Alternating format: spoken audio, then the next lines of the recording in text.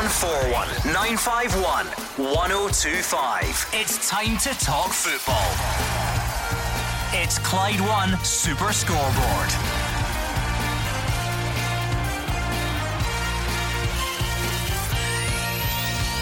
Good evening and welcome to Clyde One Super Scoreboard. Stephen Gerrard's hoping a win against Braga can kickstart Rangers' season after recent slip-ups. Lee Griffiths and Greg Taylor will miss Celtic's trip to Copenhagen, and St Mirren come through a cup tie for the ages at Fir Park. Will they meet Kilmarnock or Aberdeen in the next round? I'm Gordon Duncan. Joining me tonight is Craig Beattie and Mark Weary. Yeah, and anybody going along to Rugby Park tonight, Gordon will be hoping that they've got the same entertainment as was had at Fir Park last night. An 8-goal thriller, a penalty shootout, and St Mirren emerge victorious into the next round, and they will play the winner of Kilmarnock or Aberdeen tonight. And tomorrow night we're back into European football. Celtic over in Denmark and Rangers at home to Braga, and both sides will be looking to get decent results to take into the second legs next midweek. Huge midweek of Europa League action, Craig.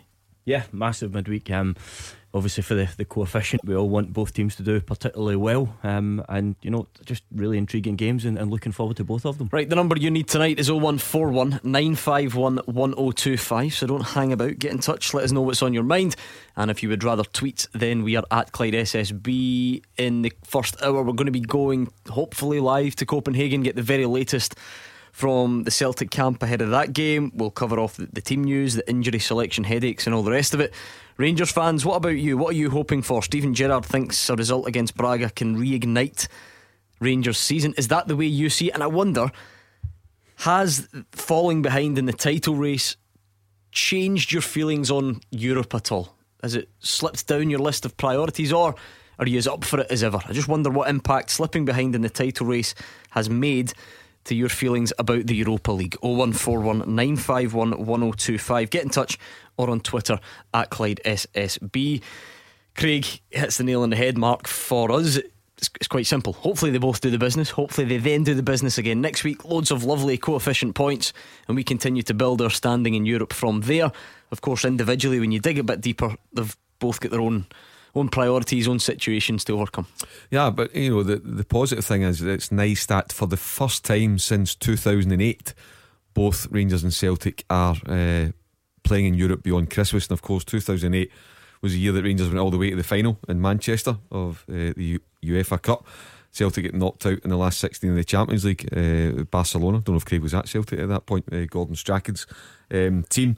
So that's really encouraging. And looking at both ties, Gordon, without taking anything for granted, that they're both winnable ties for me, with the greatest respect to Braga and Copenhagen. I would say that Braga probably slightly more difficult than a good run of form too, but certainly it's the ties that neither Celtic nor Rangers should be afraid of. And we're talking about the coefficient and trying to get through to the next round.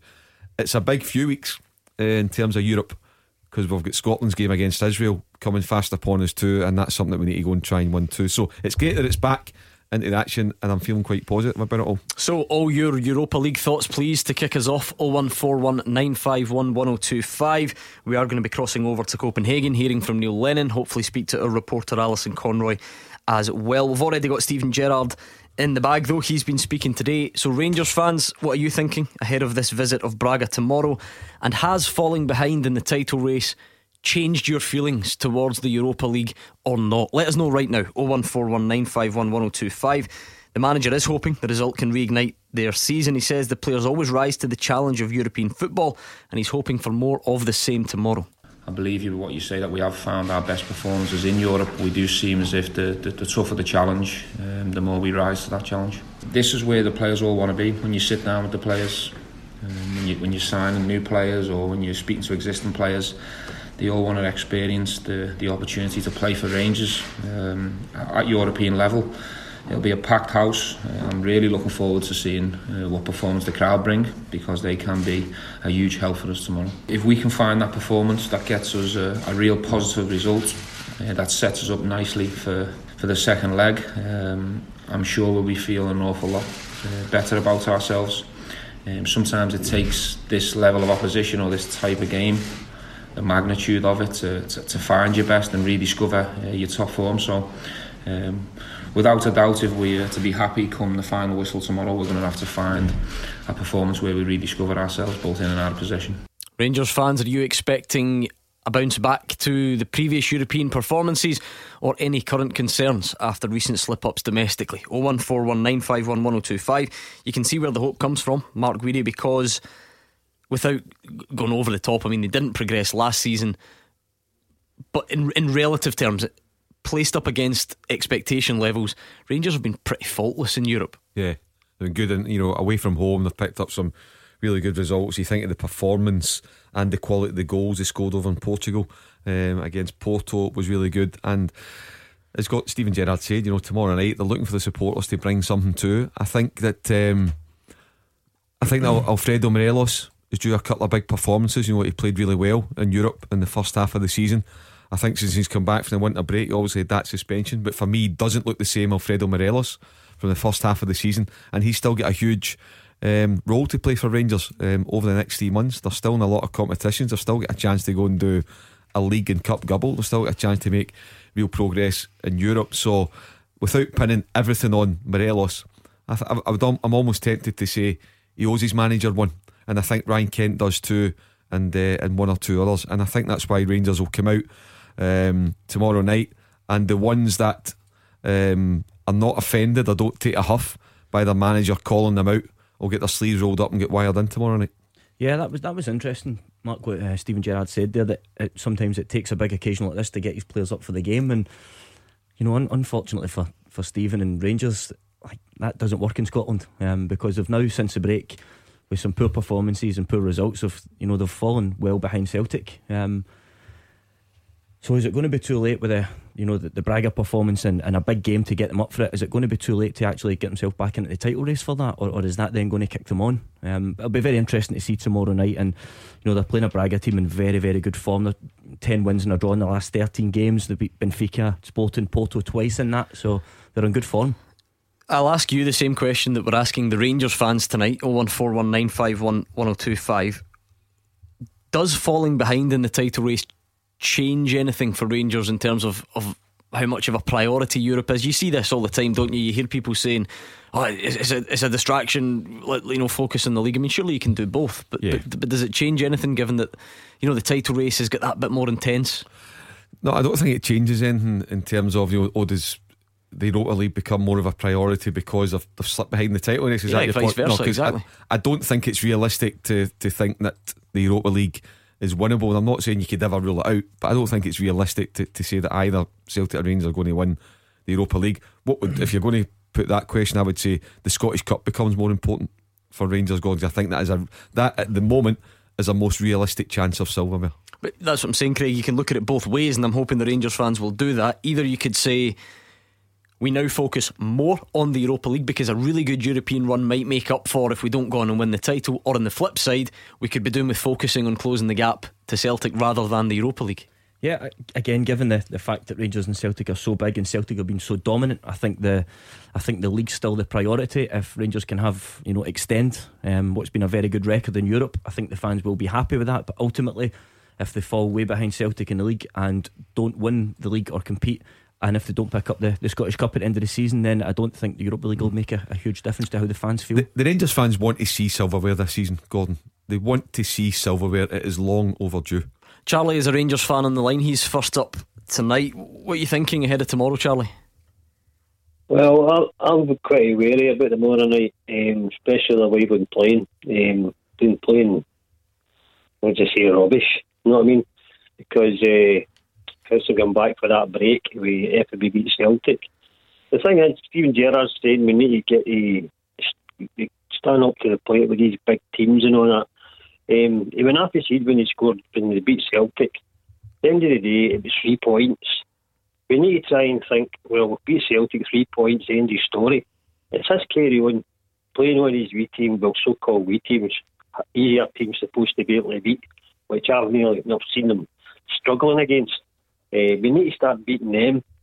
It's no use coming out the closet tomorrow night and then going back into the closet again after this game tomorrow night.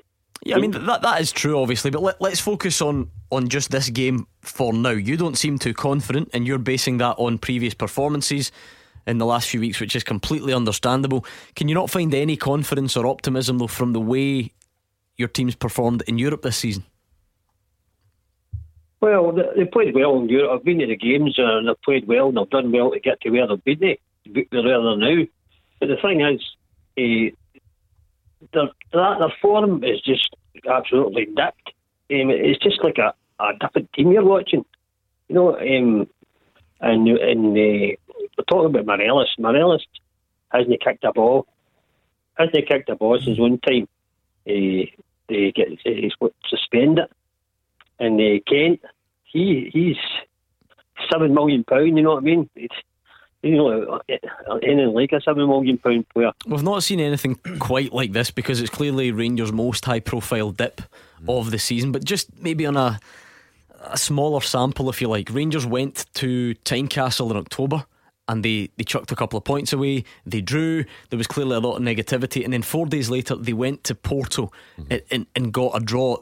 Even in Steven Gerrard's short time, they have shown that they tend to raise their game for Europe. Can they still do that despite the fact that the recent domestic performances haven't been great? Yeah, can they take a victory over to Portugal next Wednesday night? Yeah, absolutely. I think Rangers can. Look, we all know, I'm sure if you to say to Steven Gerrard and his players, will give you a 1-0 for tomorrow night. They take it all day long. A 2-1 they would take it. Listen, we all know you don't want to draw the game, but 0-0's not the end of the world. Rangers have scored many times away from home, and you would fancy them to score in Portugal next week too. But if Rangers can take a 1-0 victory over to Portugal next week, I think that would be a fantastic result. Yeah, Charlie's right. You know, Rangers have not been playing particularly well. You know, we've been talking about it week in, week out on the show. And one thing that's very hard to do in football is you know, turn performances on and off collectively as a team. It's very difficult to do. They're not in good form at the minute, but having said that, it doesn't mean that they won't be able to get that extra 5-10% out the squad on Thursday and get a really good result tomorrow night. Charlie, you have been quite critical there of Alfredo Morelos. He will play, I don't think there's any doubt about that.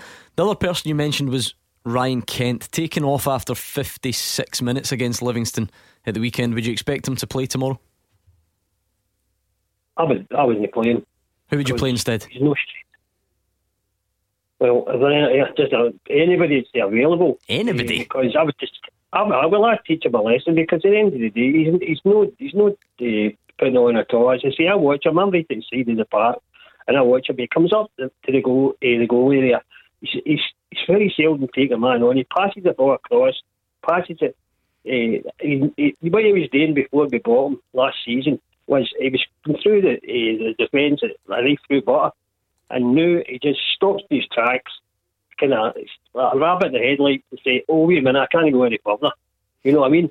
Yeah, but you can only really take him out if you've got someone that you think is going to come in and do a better job. You must have somebody on your mind. Well, hopefully, as I say, he's got Steven Gerrard. He's the man that's going to pick the team. But if it was me, I would drop him. Okay, we're playing with 10 by the sounds of it. Let's hear again from Steven Gerrard. Thank you to Charlie for kicking us off tonight. He says the players will need to be in their best behaviour when they experience VAR for the first time.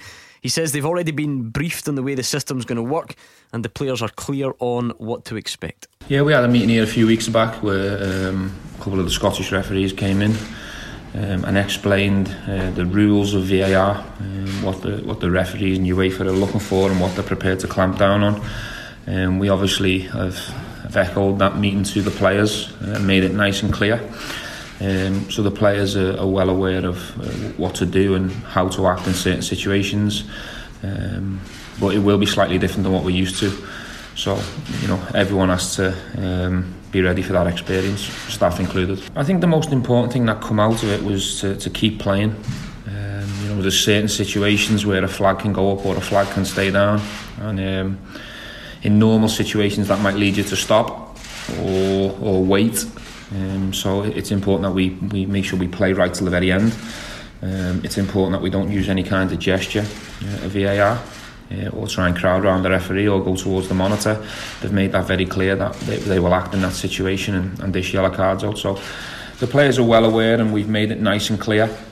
But one thing's for sure, we're going to have to be careful and make sure that we behave, and we're very disciplined during the game over both legs. Andrew is a Rangers fan from London. How are you feeling about the return of the Europa League, Andrew?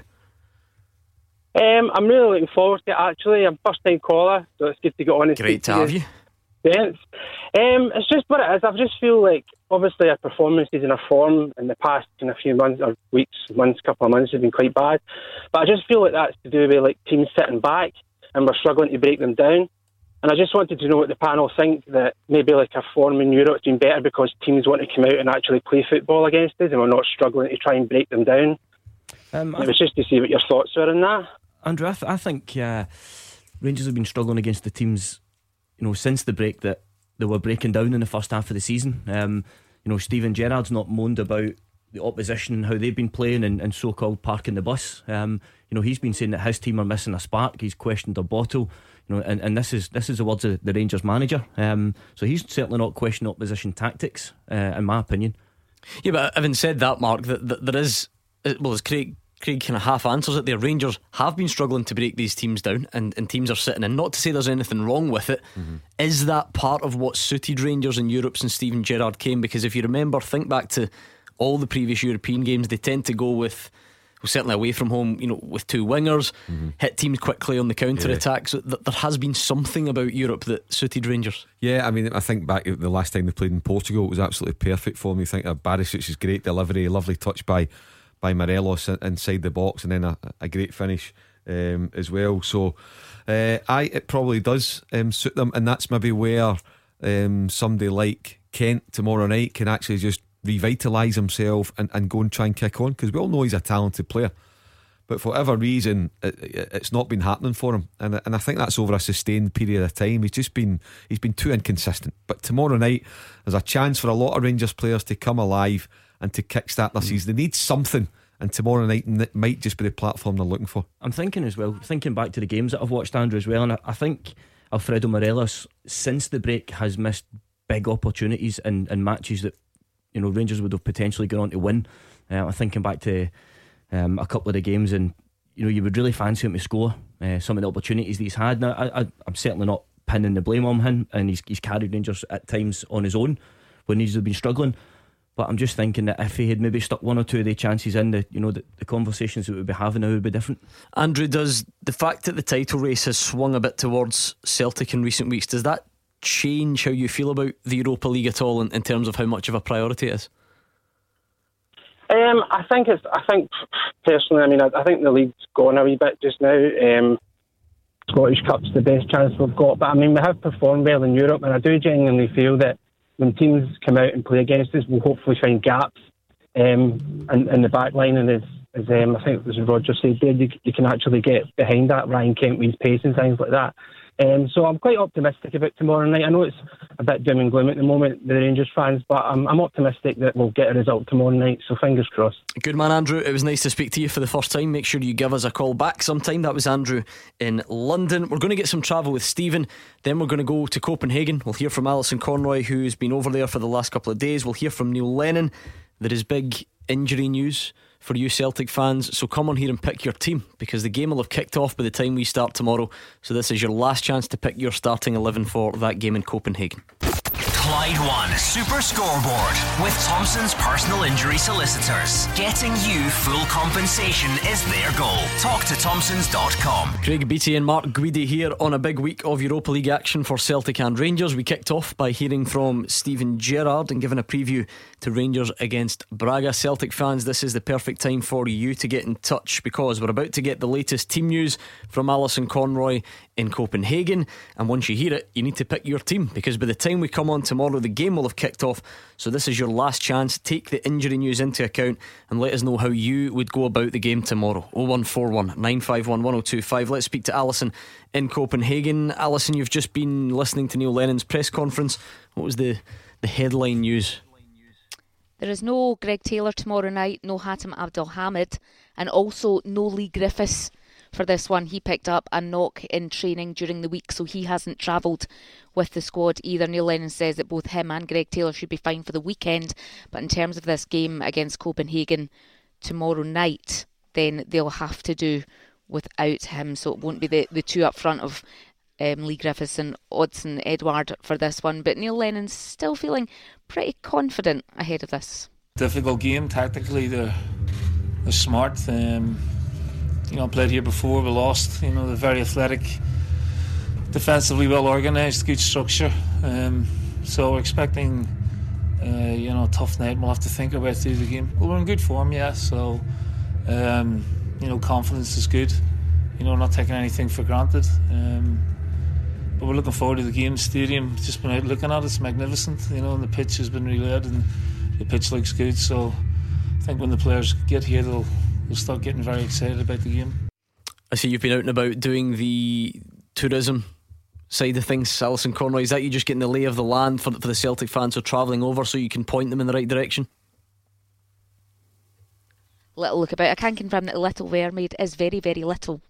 We went down there this morning. A lot of Celtic fans were down there as well, taking a wee look at that. Lovely city, plenty to see and do.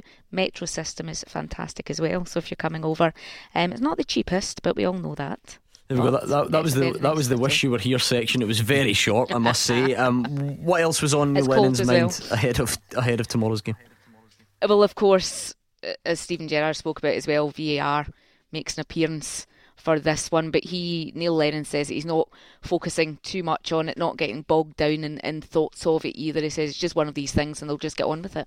Needing a little bit of patience, and hopefully not tinged with frustration. So it'll be an interesting concept because obviously we've not used it before. The decision is still solely with the referee and not a committee elsewhere. Confidence is good, but we obviously not taking anything for granted in terms of Copenhagen.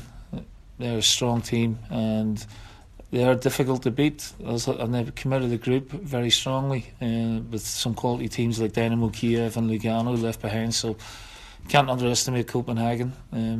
Our away form in Europe this year has been very good, but that was the first half of the season. Hopefully we can take that into the second half of the season as well. So Alison, safe to say the three names you mentioned, is that it? No other injury concerns or anything for Celtic? No, nothing else. So yeah, the three of them, obviously Lee Griffiths will be the surprising one. We knew there was a doubt about Greg Taylor already, and Elhamed as well is just returning from injury. Now Copenhagen have got their own issues as well ahead of this game. They've just sold their top scorer in the last day or so he's off to Astana for £4 million, so they're without their top scorer. They also don't have training facilities at the moment. They're just back from their winter break. They've only played one game, so Solbakken says they're basically training on a muddy 4th division pitch, but it is what it is. And he says despite that, and despite the fact that he couldn't afford to buy any of Celtic's players, it's probably a 50-50 game tomorrow night. Mr. Lennon has more security in that way because they are also mid through with competitive games. But in one game here, everything can happen that we have shown so many times. And if one thing can happen here, and a good thing happens for us tomorrow, and we carry a good result and a good performance into the second game, obviously everything can happen.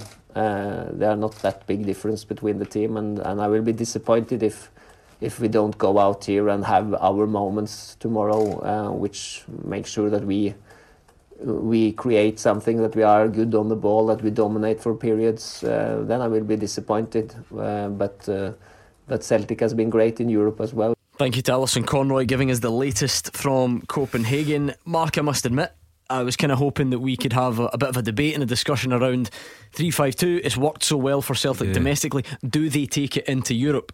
Has that discussion now just been ripped up? Celtic's hand been forced? It would be extremely surprising, would it not, to see a second striker who's not Lee Griffiths come in and partner Odsonne Edouard. Yeah, I would agree with you on that, Gordon. I think that'll be that one put to bed. And you know what, maybe Neil Lennon anyway, taking into account what he thinks of Copenhagen, the reports that he's received, the home work from his staff and himself, he might have been tempted not to go with two up top tomorrow night. The Parken Stadium in Copenhagen will be a difficult venue. And if Celtic can get out of there with a 0-0 or a 1 each, I'm sure that Neil Lennon would be delighted with that. But I think certainly for the second leg, if Lee Griffiths is fit and available, I can certainly see him taking the initiative to Copenhagen and going with the two up top next Thursday night at Celtic Park. Any chance, Craig, he realises that 3-5-2 has been working and tries to stay close to that, and maybe even brings in a Ryan Christie to play close to Odsonne Edouard? Yeah, I'm wondering if you've had a look at my notes over here, because that's what I've got. Too down. Far away from my eyesight, trust me. Yeah, listen, I've got that down, and I actually think with the same personnel you could go with the 4-4-2, the 4-2-3-1 or the 3-5-2 by bringing Christie in. If you had to put Ajer to right back, Simunovic, Julian, Hayes into left back, and just play Christie on the left hand side of the attacking line with Forrest and Edward. Brown, McGregor and Sham's been working very well in the middle of the park. So, but likewise, you could play 3 at the back, and you could have Christie just up in and around Edward as a sort of false number 9. Few suggestions from Craig Beattie and Mark Guidi, but what would you do, Celtic fans? How big a blow is it all of a sudden? Lee Griffiths, really not a main player for Celtic in the group stages. He's now become a main player again. How big a blow is it that he's missing, and how would you get around the fact that you can't call on him tomorrow night? 01419511025. Loads coming in on Twitter. I mean, Stephen Kennedy says he knew that Elhamed and Taylor were doubts. He's surprised Griffiths is out, but still good enough for a win or a draw. Lots of people happy enough to just go with Odsonne Edouard. Lord Cristobal says that probably means back to 1 up front. Disappointing, as it would have liked the momentum to continue. On one hand, he's absolutely right, Mark, because Celtic have looked good playing 3-5-2, but actually it was the change away from 3-5-2 during the game at Pittodrie which won them the game. Yeah, but that's, I mean, take that as a positive, Gordon, the fact that you can flip it round, Ayer goes to right back. I mean, I think Derek McInnes even highlighted it as well. I mean, what a run, to make that 60-70 yards. And another thing too that I think I want to highlight, just the composure of James Forrest at the second goal as well, taking his time, lifting his head, waiting for the right pass to go on. Even the composure at the first goal, for a guy who for far too often has been a whipping boy of the Celtic supporters, he is not appreciated enough, and once again he shows his quality, and it's that kind of quality, Gordon, he's showed for almost 4 years now, and I think he absolutely deserves a break. He had a game against Rangers where he hardly kicked a ball, but so did 8 or 9 of his teammates, but it all zoomed in James Forrest. Right, Robbie is a Celtic fan from Falkirk. How big a blow is it to be without Lee Griffiths, Robbie, and what would you do to get around it? I've got 2 possible scenarios I want to put to Craig Beattie and Mark. And by the way, good evening, guys. I always usually say that first. Oh, you're fine. You can just go straight on. Right, the 3-5-2. Here's what I would go with. I would go with how we played Lazio away, and that was playing Elyounoussi right alongside Edward. He wasn't behind him. He was actually playing as an out-and-out forward, how Griffiths would normally play. So it's a 3-5-2. I would actually play Elyounoussi alongside Edward. Now, here's another one. Lazio, when they play it, they usually always play a 3-5-2 in Serie A and in Europe. And what they actually do is, rather than play a 3-5-2 all the time, I've seen a couple of times where they've actually switched Correa, who plays alongside Immobile. They play a 3-5-1-1. So what they do is, instead of playing the 3-5-2, Correa then actually plays right in behind how Christie would play in the 4-2-3-1 system. Now, that's what I would do. I would actually maybe play a 3-5-1-1 with Ryan Christie right behind Odsonne Edouard. I think that would also be a good option as well. So I just want to see what the panel think of that. Yeah, Robert, listen, that's literally just what I've said. With Christie playing up and alongside Edouard, I love watching the two of them playing together. I like their relationship on the pitch. The runs that Edouard makes are fantastic, and Christie's, he's clever enough to pick up the other runs, so to speak. So certainly that would be an option for me. And like I said, you could go into the 4-2-3-1 with that if the 3-5-2 is not working. Elyounoussi for me has not had enough game time recently to go in and start this match. And Christie's found himself a little bit unlucky. He's kind of fallen victim to the good form of Lee Griffiths since the winter break. So listen, I'm quite happy with what you suggested first time round with Christie playing.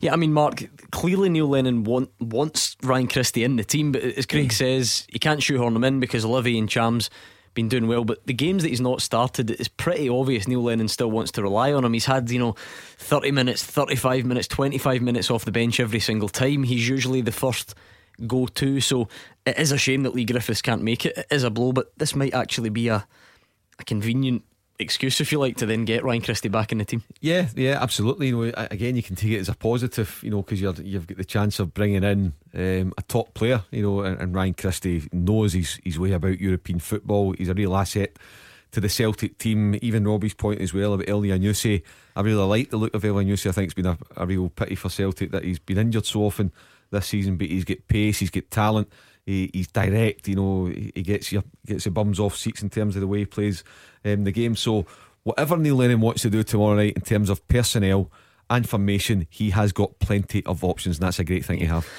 Robbie, what about the chances of Celtic doing something? It feels like there's a lot of belief there, and rightly so. You understand that Celtic are in great form. With all due respect to Copenhagen, they're not quite the footballing giants that Celtic have faced at this stage in recent seasons, like Valencia and Zenit. They're off the back of a winter break. I'm wondering if that's all building it up to be a bit too good to be true, though. How much of a challenge are you expecting it to be? Well, I don't know if you broke the news, but yesterday they sold their top scorer for $4 million. I can't mind the guy's name. Piros Sortiriou. They sold him, I believe. Is that the guy? Right. To Astana. That's good news for Celtic, as is the injuries that they've got. They've got a few injuries. Now, I'm just wondering, and I'm going to get back to Mark and Craig again. I think Celtic, how far they can go in this competition, I think it's realistic that they can get through against Copenhagen. They can get through the next round, and I think that the quarter-finals might be a wee bit... Obviously, I'm just saying this, without any draws taking place. Obviously, you get a better, more concrete picture, with the draw. If Celtic get through this one, you would then get to see who they get in the next round. But I think they can get to roughly, with a guess, I think they can get to the quarter-finals. How far does Craig think they can get, and how far does Mark think they can get? Quickly, gents, if you can. We've got the travel fast approaching. For me, Robbie, it's a difficult one. I think Can they get through this one? Yes, they can, and they will. And after that, it's the luck of the draw, unfortunately. Yeah, Celtic to go through and see what the draw brings next. Robbie, thank you very much. That was Robbie in Falkirk. This is the perfect time for you to join him on the lines, because we're going to get some travel with Stephen. We've got team news from Rugby Park coming up, and then we could be speaking to you next. Clyde One Super Scoreboard with Thompson's personal injury solicitors. They play to win every time. Talk to Thompsons.com. Craig Beattie and Mark Guidi are here, building up to two big Europa League games. Still plenty more to come, though. We're here until 8 o'clock, and I really want to hear from you, St Mirren and Motherwell fans. There is no way you can let a cup tie like last night pass without talking about it. It was one of the best Scottish cup ties in living memories, and I'll be reminding Hugh Keevins about this when he says he wants to do away with cup replays and deny you that type of entertainment. So get in touch, good or bad, St Mirren or Motherwell fans. You might not be able to face it yet, but get in touch and let us know what you made of last night. We'll do that after Beat the Pundit. Let's continue with tomorrow night's games for a brief while. Alec is a Celtic fan on the line. How confident a Celtic fan though, Alec? Hi lads, how are we doing? I'm confident, but got to be cautious as well, because these are the kind of games that can come and bite you. You know what I mean? The last caller was saying that we can get through the next round. We'll get two games to play. So if we can get here tomorrow night and get a one each, a win, or even just a nothing each, brilliant. I'll take that back to Celtic Park. But we've seen what Copenhagen have done in the past. So I wouldn't be dismissive of them, and I know that Neil Lennon won't be that, but I'm quietly confident that we can do a number on them. How big a blow is it to not have Lee Griffiths, Alec, and what would your team look like without him? Well, I think that what we can now say about Neil Lennon, the way that he's made changes, and I think that's what's got us to where we are at the top of the league now. We could do it. I mean, I would like to see Frimpong coming in tomorrow. I think Ryan Christie, he was the obvious one. He was always going to be the obvious one to come in.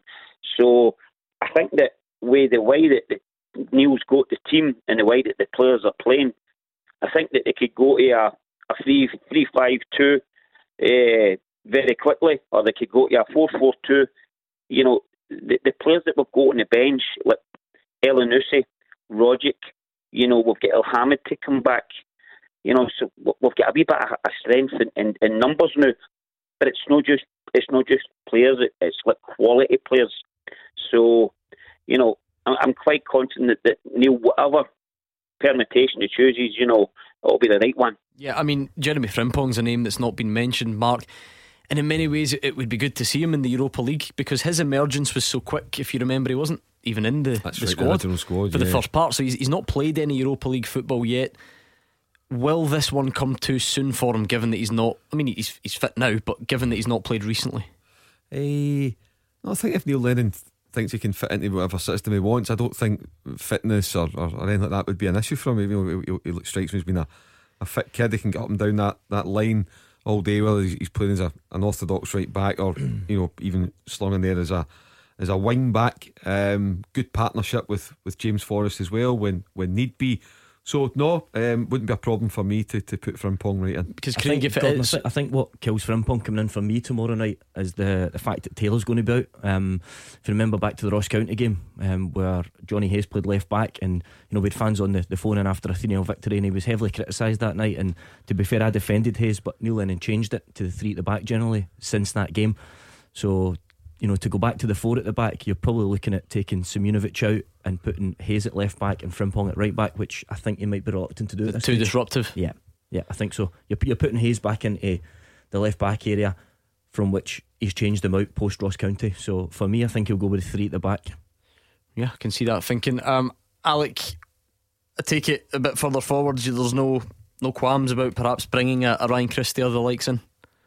Oh no, you see, I mean, Neil wants to get him in the team. You know what I mean? You can see that because before his injury and suspension, the guy was flying, and when he comes on, he lifts the team because of his energy, because he's everywhere, and you see the impact as soon as he comes on. So Ryan coming in tomorrow night, no problem. Oh, it's a loss for Lee because the guy's doing well, so hopefully he'll be back ready to go again on Sunday. But bringing in Ryan Amora, no problems whatsoever. We've heard from both managers. We dealt with it in a bit more depth last night, but I'm just curious as to what you think, what your expectations, your hopes, your fears are for when VAR gets introduced to the wonderful world of Scottish football tomorrow night. I have to. I'm not a fan of VAR, Gordon. I thought I would be, and it just spoils too many games that I've watched in the box for down south. I was with Bobby Madden for a cup of tea yesterday, and Bobby was explaining that he's about to Europe. He's done Shakhtar Donetsk, I think it is. But obviously he's been in to see one of the refs that's been in to see Celtic and Rangers to give them the rundown. Will he call him as well, what's on it, and the various assistants. I just think for me it's too pernickety. I like the essence of it, but the biggest thing that annoys me about it is the actual match referees on the pitch still refuse to go over and look at the monitors. They've got to go and be the main man and make. If something's flagged up to them, great, but go and look. Don't allow the guy in the truck to make a decision. You go over and take responsibility and make a decision. To be fair though, Craig, that's where it will be interesting whether you like what you've seen or not. And when people say that, what they mostly mean is what they've seen in the English Premier League. Now I think the implementation of it in the Europa League will be slightly different, so it'll be good to see. Yeah, it will be. And listening to Stephen Gerrard, for me, I think the oldest cliche in the footballing book is play to the whistle. So, and that's what Stephen Gerrard was talking about there. The rest of the don't be making gestures, behave yourself in both boxes, keep your hands down. For me, that's all standard, and the referee should be able to referee that within a match. I don't think we need VAR for that. The play to the whistle one until there's an opportunity to go back and look at it, I think should be absolutely standard. My personal opinion on VAR is, for situations that are black and white, I like it. I know we're disputing whether somebody's toe was offside, etc. But for me, the offside rule is black and white. If you're offside, you're offside. If it's by a toe or a foot or an inch, for me it doesn't matter. What frustrates me about it is that the referee can potentially make a poor decision, but it can't be overturned because it's not clear and obvious. And I think we can get bogged down in some of the wording of the sort of rulings of it, and that's what frustrates me. How long is it going to be before someone completely ignores all the advice, doesn't get a decision, and does the gesture, the square, the TV screen with the fingers? You know exactly the one I'm trying to make. It doesn't really work on radio.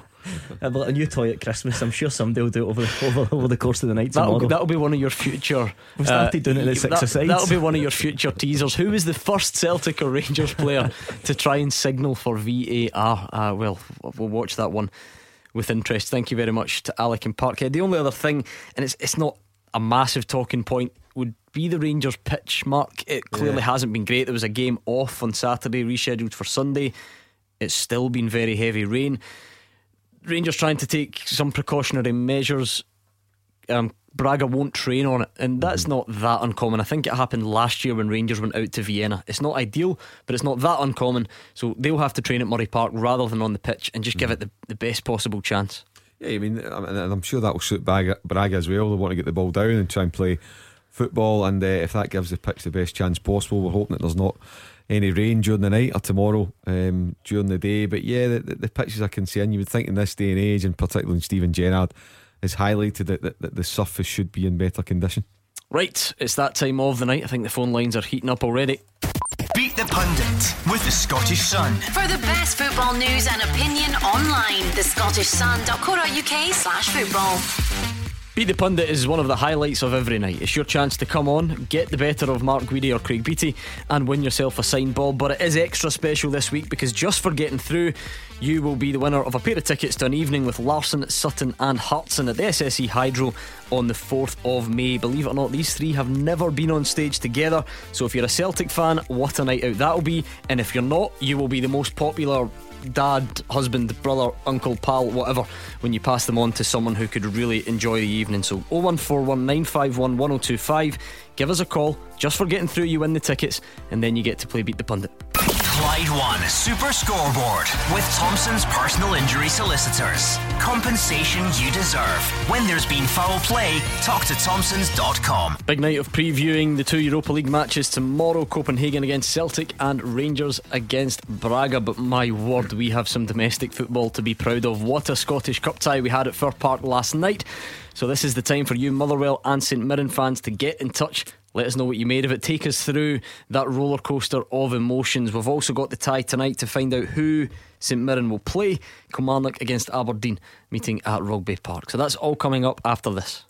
Beat the Pundit with the Scottish Sun. For the best football news and opinion online, thescottishsun.co.uk/football. Beat the Pundit time. We're still giving away signed balls like there's no tomorrow. So hopefully Mark Guidi and Craig Beattie have been swatting up over the last 24 hours or so, because one of them is taking on Dean from Maryhill. How are you tonight, Dean?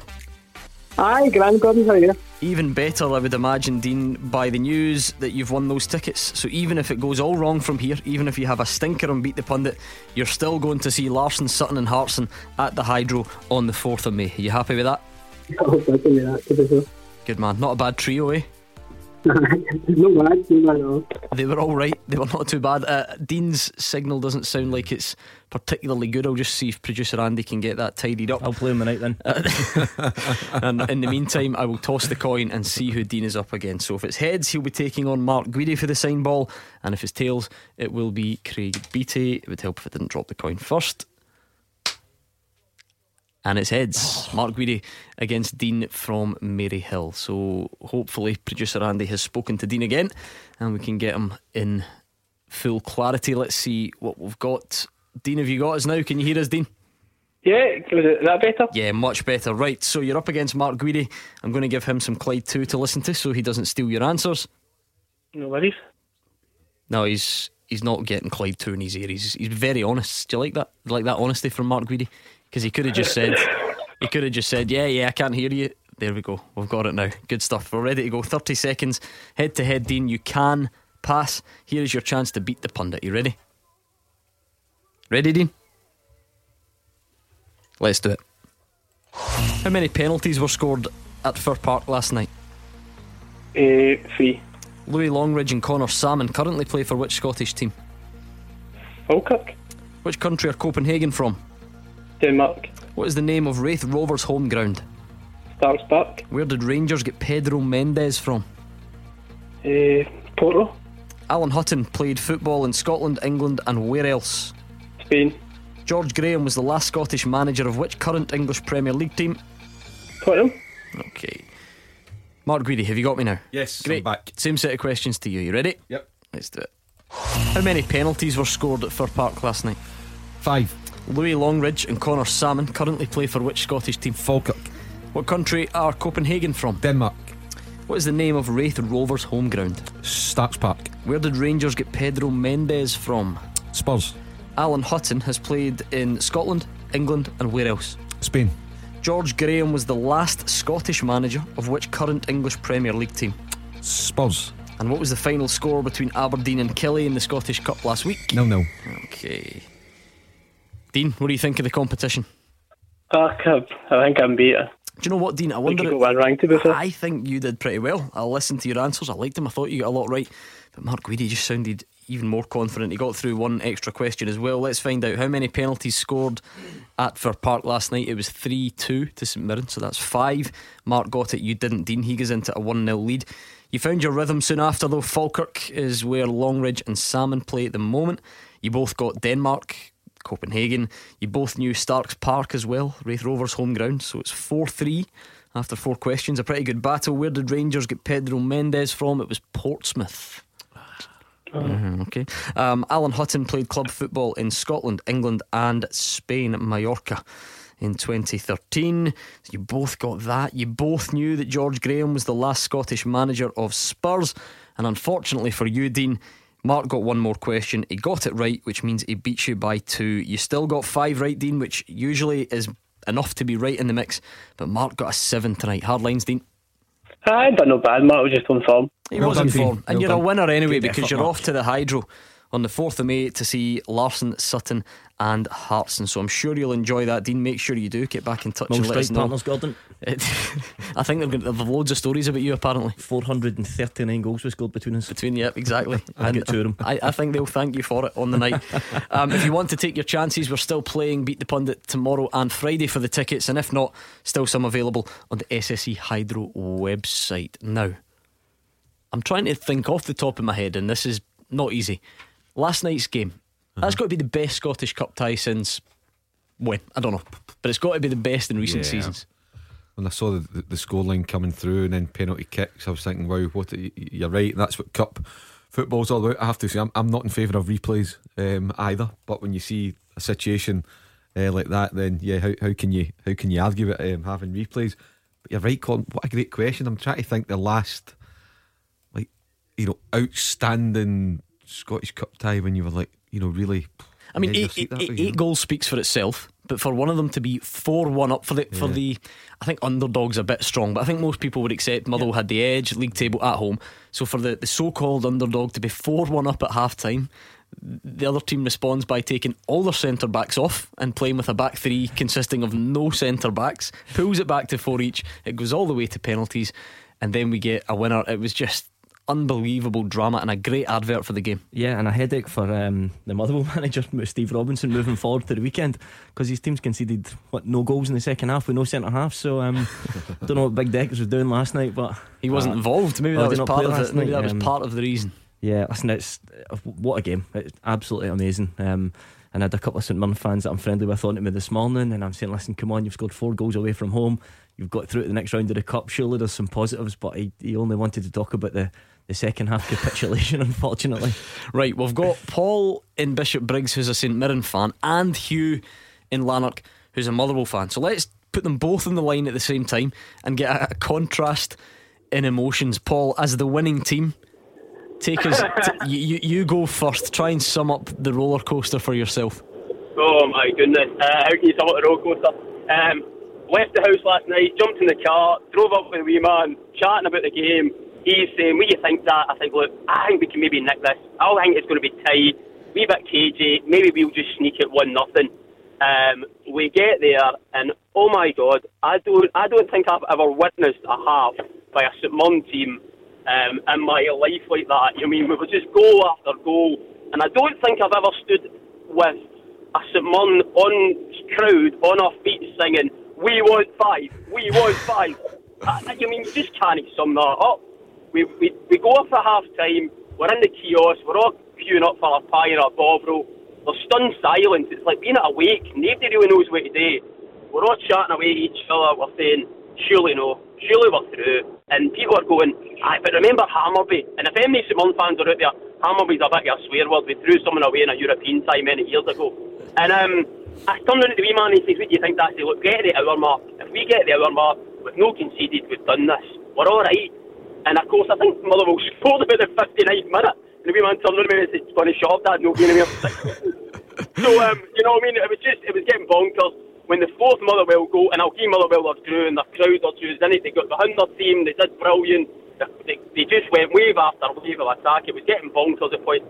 When the 4th goal goes over Batclar's head, you think, oh my goodness, can I just go away? can I just get taken away? Can we dig up?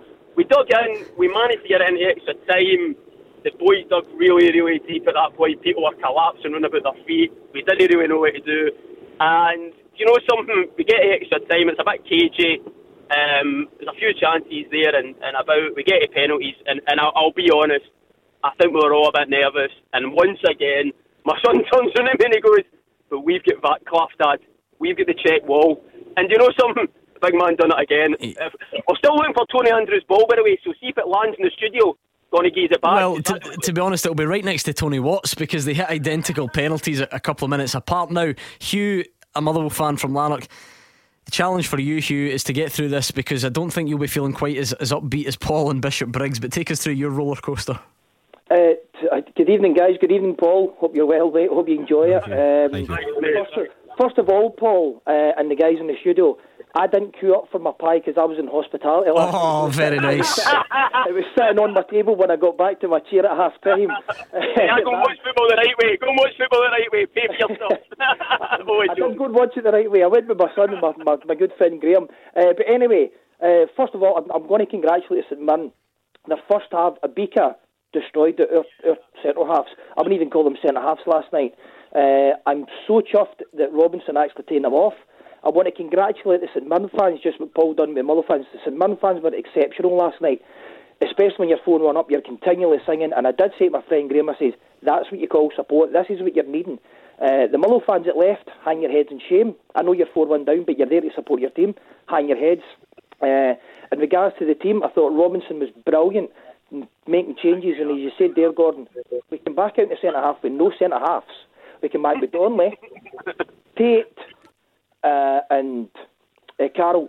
So, and as I spoke to you last week, I was wanting to get into the game on Saturday against St Mirren in a 3-5-2 formation. Yeah, that's right, you did say that. In the second half we done that, and what a difference. And Paul was probably like me in the first half, saying every time Motherwell were attacking, we were creating chances, we were scoring.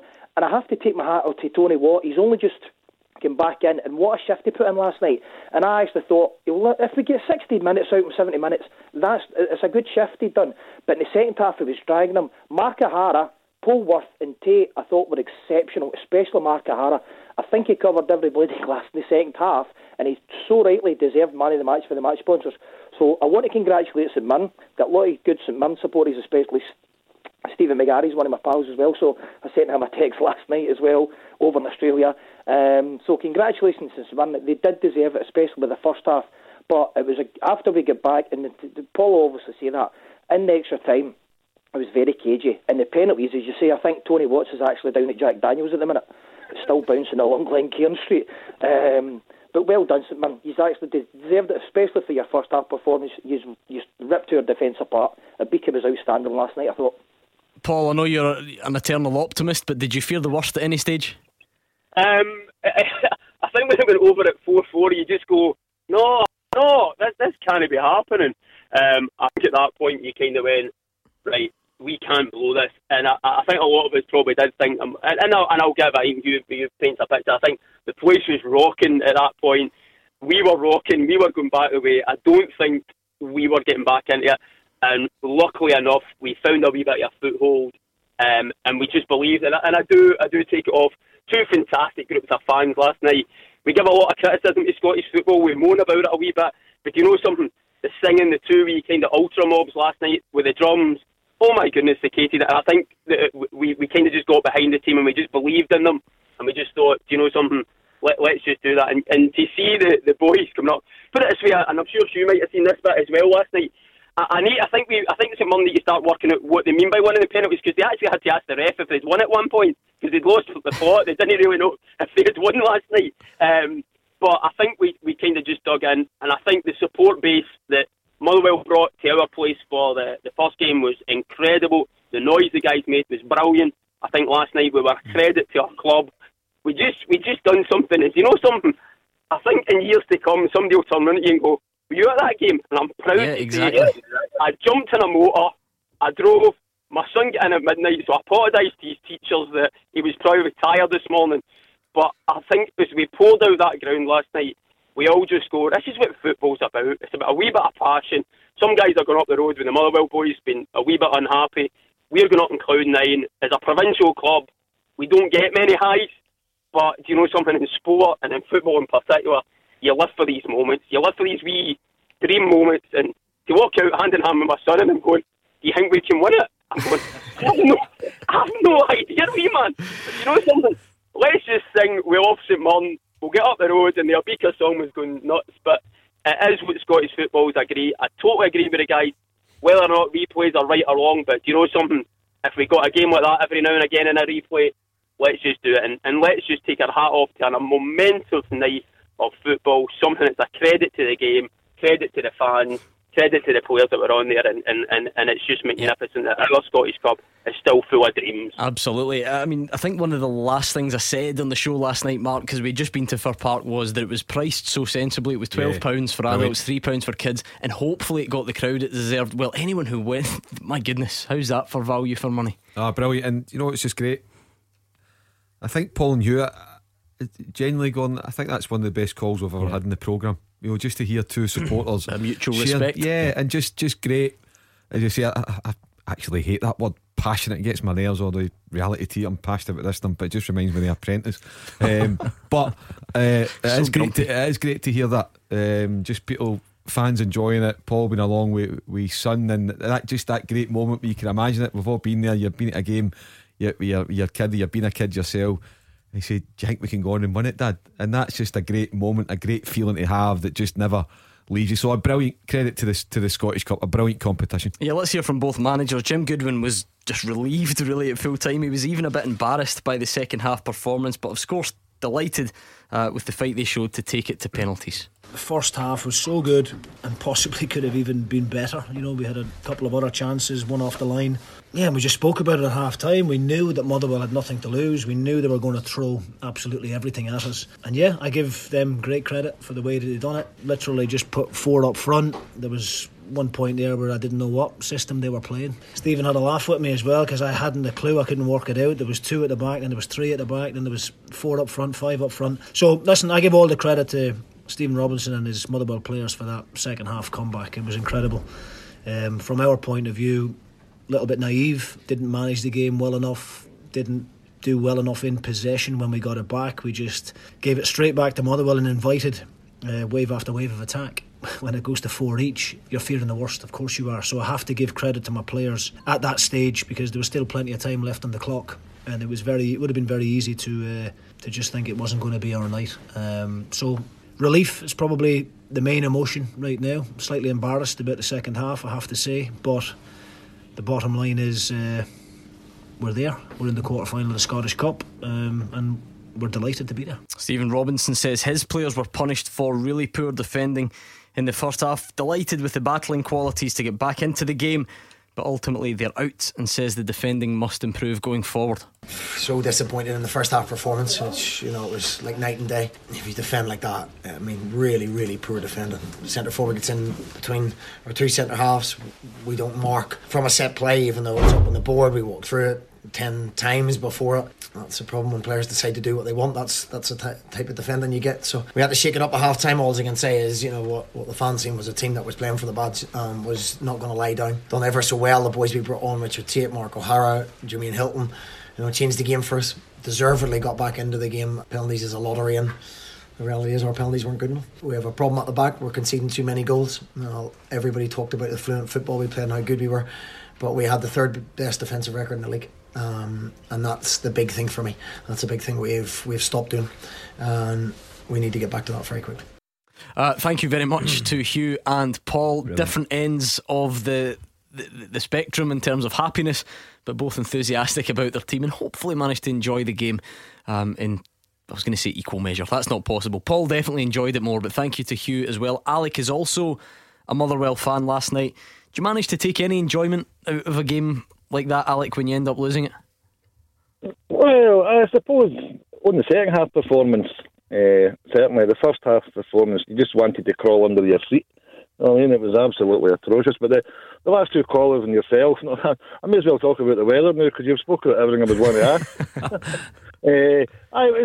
Another point I've got, Gordon, is Craig and Mark as well, is what see I know we're sitting third in the league, well, joint third in the league, and I'm certainly not going to swag off Mr. Robinson, but to me, and guys that were sitting on the boot me last night were discussing and talking about it, to me he makes far too many changes to the team.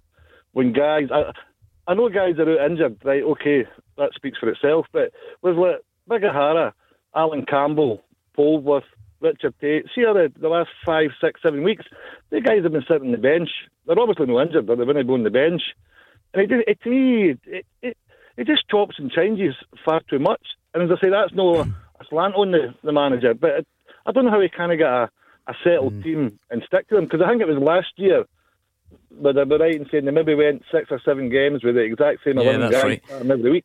To be fair though, and Alec partly mentions it, Mark, I think that the main ones were sort of forced upon. Declan Gallagher has played every game for Motherwell this season, including 2 for Scotland as well, and was unavailable last night. He was unwell, so you have to do something there. You have to bring Bevis Mugabe in. Stephen Robinson said before the game he's still looking for a front three. He doesn't, because James Scott left, Devante Cole left. So you bring in Tony Watt, you bring in Rolando Aarons. It goes without saying at the moment that they're going to chop and change. So it's not to say that Alec is wrong, but there are good reasons for it. Yeah, I mean, I think that Alec will see Motherwell a lot more than me, but I always thought it was kind of fairly settled. You could almost pick 7 or 8 of the Motherwell starting lineup every week, the outfield players. But you know, one thing that Hugh and Alec have said, you know, even though they lost the game last night, you know, credit to guys like Mark O'Hara, you know, and again that just illustrates Stephen Robinson and his staff. It's not all down to the manager, the staff as well, the ability to go and identify players and bring them in and make them work for the club. And Mark O'Hara, I think the loan from Peterborough, another example of that. And getting Tony Watt in, I think 10 clubs in 6 years. He needs to find stability, he needs to settle down. And maybe Motherwell, I know it's only at the end of the season, but Motherwell might just be that club for him. Yeah, I think a bit of the changing that has been enforced on Steve Robinson, to be fair. I think Alex potentially been a little bit harsh. I watched Rolando Aarons, you know, he was taken off after sort of 55-60 minutes against Celtic, but that was just purely down to fitness and trying to get him up to speed. But I think we're in danger of getting a little bit carried away with you know, maybe criticising Steve Robinson in terms of how good they've been so far. A little bit of a victim of his own success. This is a team who are sat joint third in the league. I think it's probably way beyond what Motherwell fans anticipated at the start of the season, and you know, because Aberdeen have now caught up to go level with them, there's, you know, they're starting to try and apportion the blame somewhere. So there's a crucial period coming up though, Alec, because that's, you know, both cups, no real success there. The league campaign so far has been excellent, but I guess given previous weeks, it's important Motherwell try and get back to winning ways and try and kick on now. Oh, of course. I think the next 2 games, with the Ryan saying it's Hamilton, and then we've got St Mirren again next Tuesday night. Yep. Yeah, just behind us, you've got to watch like Hibs and Livingston are slowly creeping up as well. Absolutely. And I think they really have to get, I would say they have to get 6 points in these 2 games. Well, it will be interesting to watch over the coming weeks. We can't promise the same type of entertainment that we got last night, but hopefully we get something similar. That was Alec in Motherwell.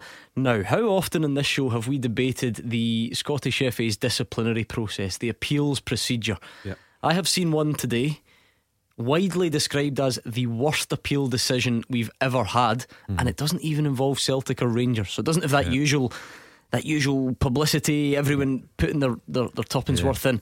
It involves Inverness, and if you've seen it on social media, I think you'll feel quite strongly about it. Inverness have just issued an incredibly strong statement about it, and we'll look at that situation next. Clyde One Super Scoreboard with Thompson's Road Accident Solicitors. The compensation you deserve when you've been sidelined. Talk to Thompsons.com.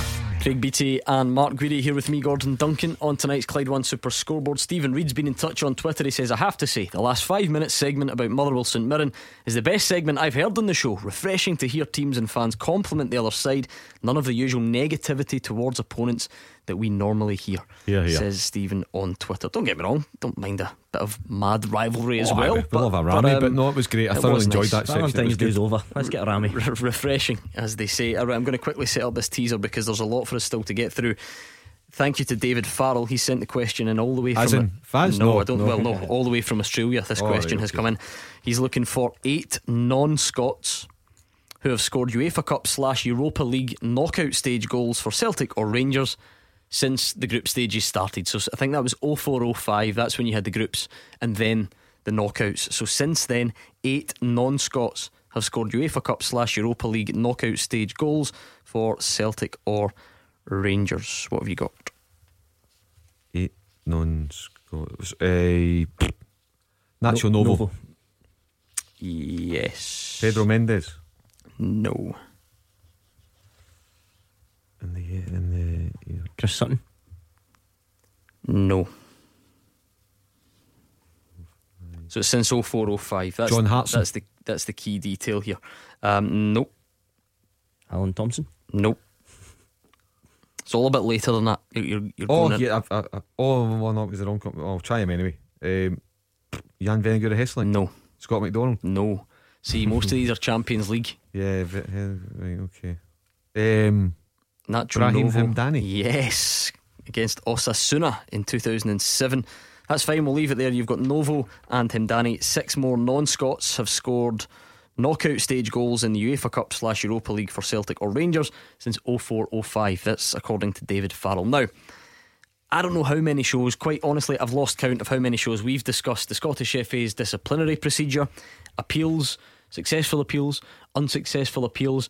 We get really annoyed about them, and let's be honest, it mostly revolves around which team you support, and you sort of back your team. Now, I don't know if you've seen the incident at the weekend where Inverness's James Keatings was shown a second yellow card for diving against Rangers Colts in the Turnocks Caramel Wafer Cup.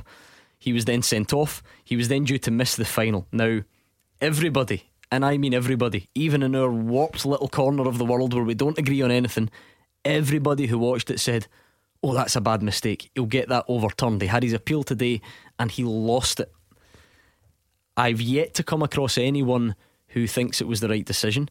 And Inverness, Mark Guidi, have just issued, I'm going to contradict myself here because I kind of hate it when clubs issue statements about refereeing decisions that don't go their way. I think it can be petty.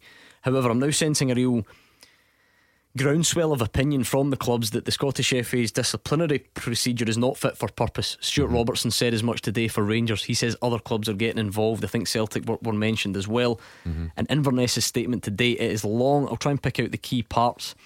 The bit that jumped out at me was we were incredulous and furious in equal measure. We reiterate, we don't want to call anyone's integrity into question, but we must call into question the actual football knowledge of those sitting in judgment.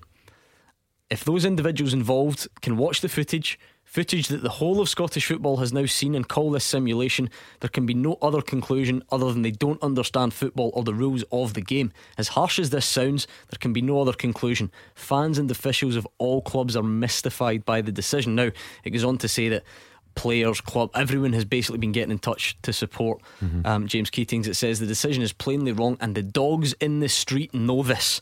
We have no right to appeal the final decision and it is painful to accept. Yeah, I have to say, Gordon, I've always tried to give referees and the system the benefit of the doubt, because I think sometimes they're too easy a target. But I have to say, in this situation, for the appeals panel today to stand that decision up by referee Greg Aitken, I can kind of understand Greg Aitken maybe getting it wrong at the time in live play, but I defy anybody to watch a replay of that today and say that that was the right decision.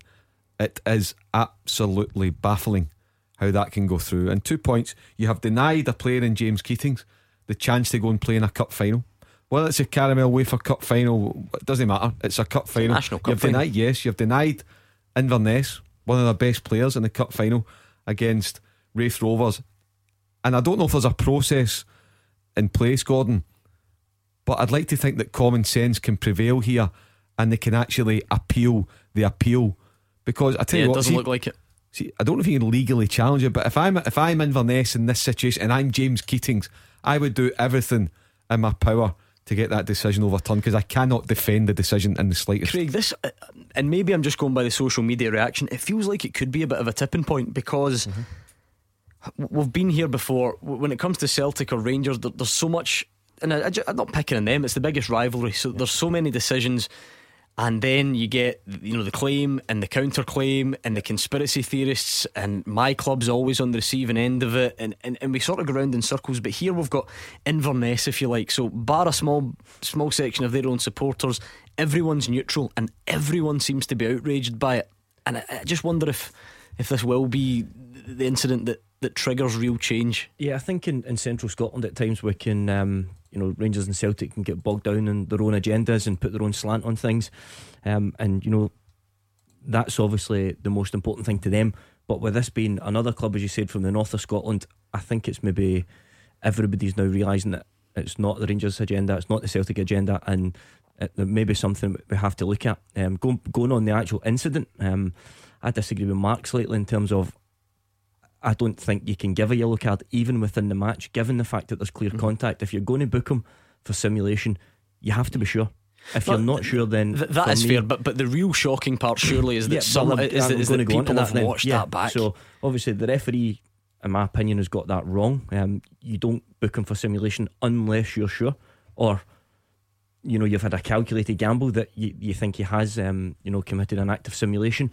But then the fallout of that is that you appeal it, and somebody somewhere has sat down and looked at that and said, no, that is a dive. Now you can go down in the box, outside the box there can be contact. Because you go down, it doesn't necessarily or automatically mean that it's a dive, and there can be contact and it still not be a dive, and that something it's going to be looked at. Well, John's a Hamilton Accies fan. I know James Keatings is a former Hamilton player, but ultimately John's a neutral as well, but he feels strongly enough about it that he called in to talk about that incident. What do you make of it, John? An absolute joke, Gordon. Good evening, Gordon, Martin, Craig. Hey, John. Hey, John. It's the worst decision I've ever seen in the last 20 years. But for Mark's more or less covered what I was calling about. The independent panel who sat on judgment on this case, how they could come to a majority decision that James Keating has died in that situation is beyond belief. And I think the SFA need to look at their disciplinary process and revamp it altogether, because that is just not acceptable. Yeah, I mean, and that's the thing, Mark. The beauty, I was going to say, it's not always beautiful, but the thing I've learned sort of being here and dealing with these incidents is this, and especially in the social media age, there's always someone with the other opinion. Always. Yeah. I've not seen it yet in this one. I've not seen anyone who thinks that was a dive. I'm not sure how you could. I'm scrambling around. Yeah. I'm trying to even. I looked into the ruling, looked into the procedure to see. Well, do you know what? What was the panel sort of had their hands tied behind their back a little bit? Was there certain kind of red tape?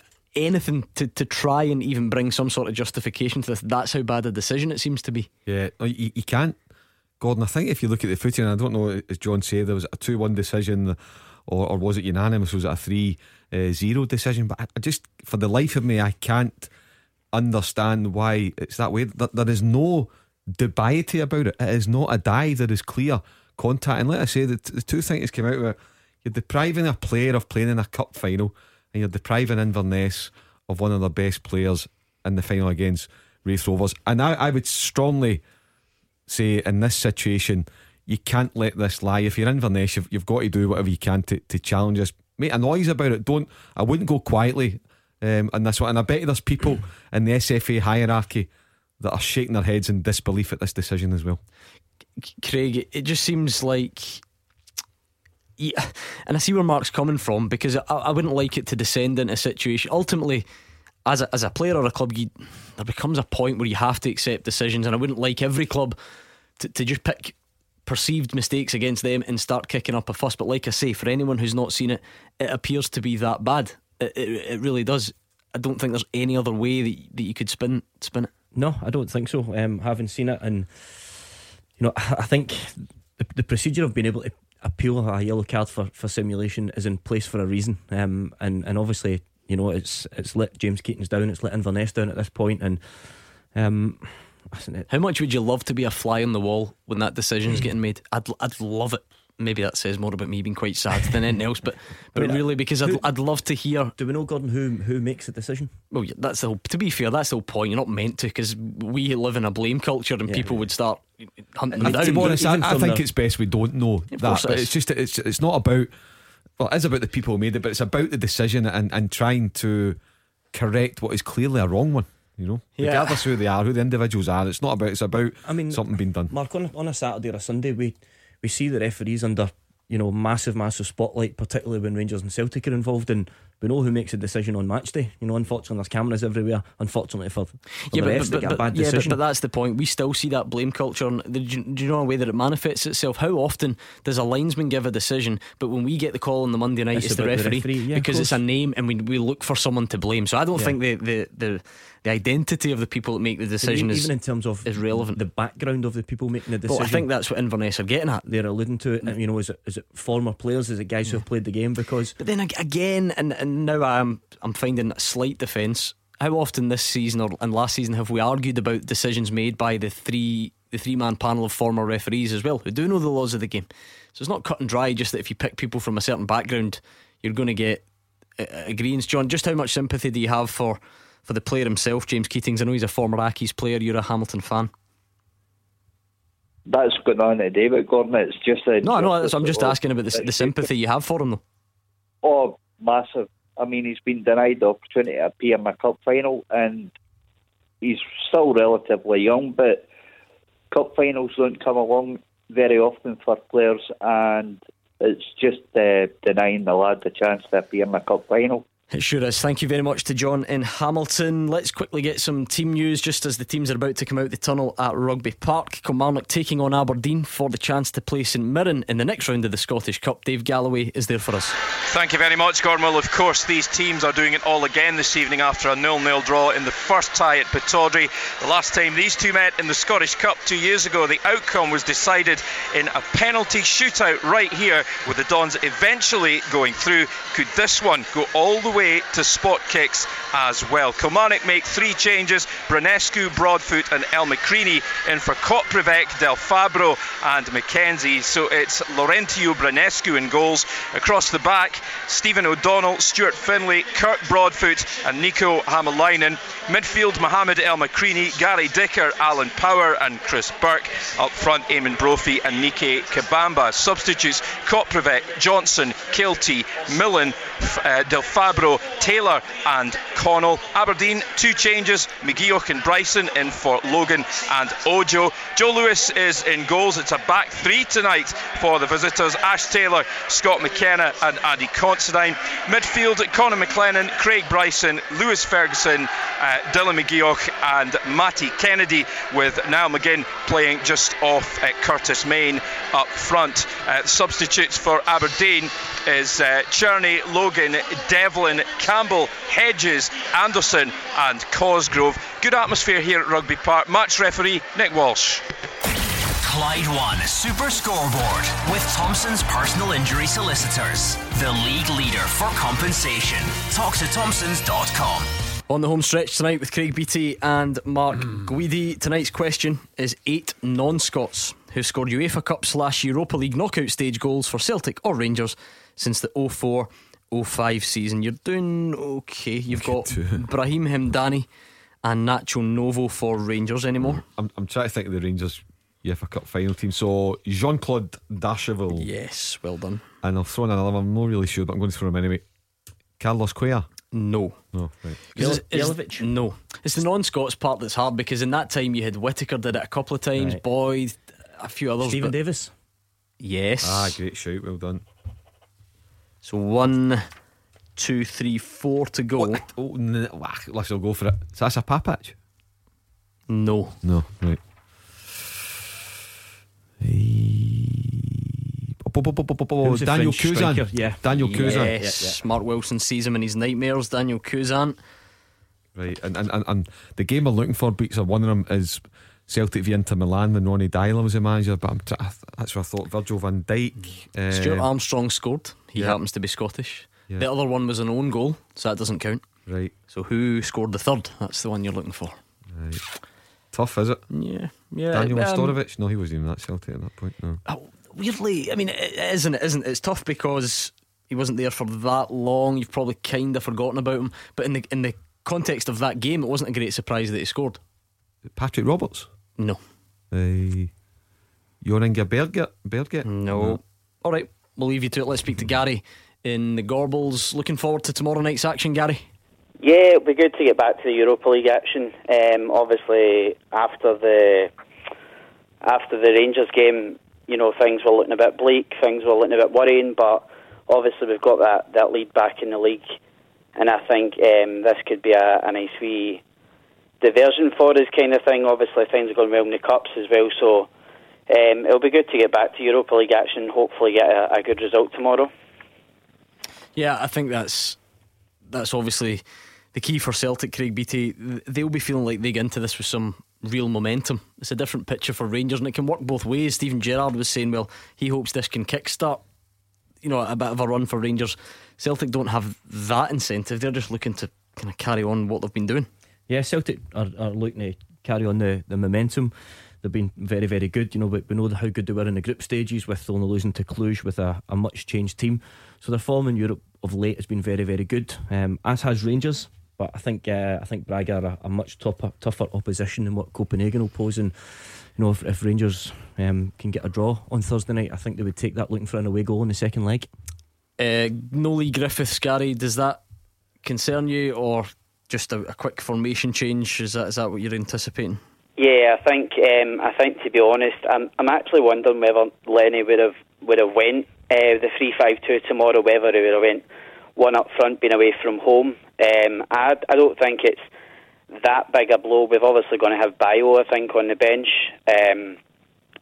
So you know, Edouard up front himself will be fine, I think. Obviously, in terms of the team lineups, I think I wouldn't have any doubt about putting wee Frimpong back in, right back in, and left back kind of worries me a wee bit, because obviously I wouldn't be too keen on starting Bolly, but I think Hayes will start in there, and then it's who's going to play left wing, because potentially Elyounoussi, I think, although he's not had a lot of game time, could slot in there and really prove dangerous down the wings. You would be amazed, would you not, if Bolingoli came back from wherever he's been to play? Yeah, I ahead can't, of Johnny Hayes. I can't see that one. I would see Hayes being the number one left back while Greg Taylor is injured. So no, I couldn't see Bolingoli fitting in the starting lineup tomorrow night. No. I can see why it's not the priority for Celtic fans, because you know they're winning at the moment and they're doing well, and Greg Taylor's playing well. Johnny Hayes is in there. I wonder if and when we'll see a great deal of Bolingoli going forward, because his match time recently has been so limited. Yeah, there was I know there was an injury as well, but there was a short spell where he was sort of in the team, and then he was taken out the team. I think it was through a niggle. And played against Clyde, of course, but that was a much changed team. And then Johnny Hayes came in, and for me has done well. I don't think Johnny Hayes has let anybody down. I know he didn't have his best of games against Ross County, and the fans were pretty ruthless on the phone in after the match that Saturday night. But obviously Taylor's come in, and with a tweaking formation, probably just looks a little bit more natural in that left-sided area. But listen, Taylor's not available tomorrow night, and I've got no doubts that Johnny Hayes will go in and he won't let anybody down. Just before we let you go, thank you to Gary for rounding things off tonight. Give us a match prediction for Killie Aberdeen. Do them all if you want. Killie Aberdeen. Who's going through? Aberdeen to win in extra time at Rugby Park, Rangers to win 2-1 tomorrow night, and Celtic to get a 1 each in Copenhagen. Just because it's the last time we'll speak to you before then, what do you think, Craig? I fancy Celtic to nick it tomorrow night. I think Rangers will draw tomorrow night, which won't be the worst result, and I think Kilmarnock could beat Aberdeen tonight to go through the Scottish Cup. Well, if we get even a fraction of the drama we got at Fir Park last night, we will be doing well. What about tonight's teaser? 8 non-Scots have scored UEFA Cup / Europa League knockout stage goals for Celtic or Rangers since 04-05. You've got Hemdani, Darcheville, Davis, Kuzan and Novo. Okay, Maji Bagheera? No. The Celtic player Stefan Skepovic? Nope. Struggling Scooch. Swedish. Not that Swede. Oh, Timo Pukki? He's Finnish. He's not, he's only 27. blah blah blah. Yep. Swedish. Yeah. That's the thing. Kane scored a lot of goals. It looked good. He's just Stefan Johansson. No, he's Norwegian. He's not all Scandinavian. God, I'm toiling. Yeah, I think it was he on loan. Was he a kid at Man City? He was never shy, very confident type. John Guidetti. Right, quick, the Rangers ones, both in the same game. Sporting Lisbon 2, Rangers 2, February 2011. God, I was there. I was at that game. Yeah, it was almost exactly 9 years ago. Almost. Right, one was American. Bocanegra? No. De Beasley? Marcus De the other Beasley? one. I do.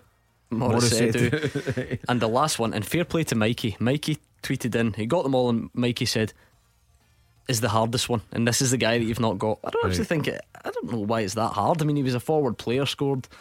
Very controversial figure just throughout his career, not even at Rangers. El Hadji Diouf. Yeah, El Hadj Diouf. We got there in the end. Thank you, Mark and Craig. Make sure you join us tomorrow. What a night we have in store. Copenhagen against Celtic at the beginning of the show, building up to Rangers Braga. We'd love for you to join us. Callum Gallagher is up next.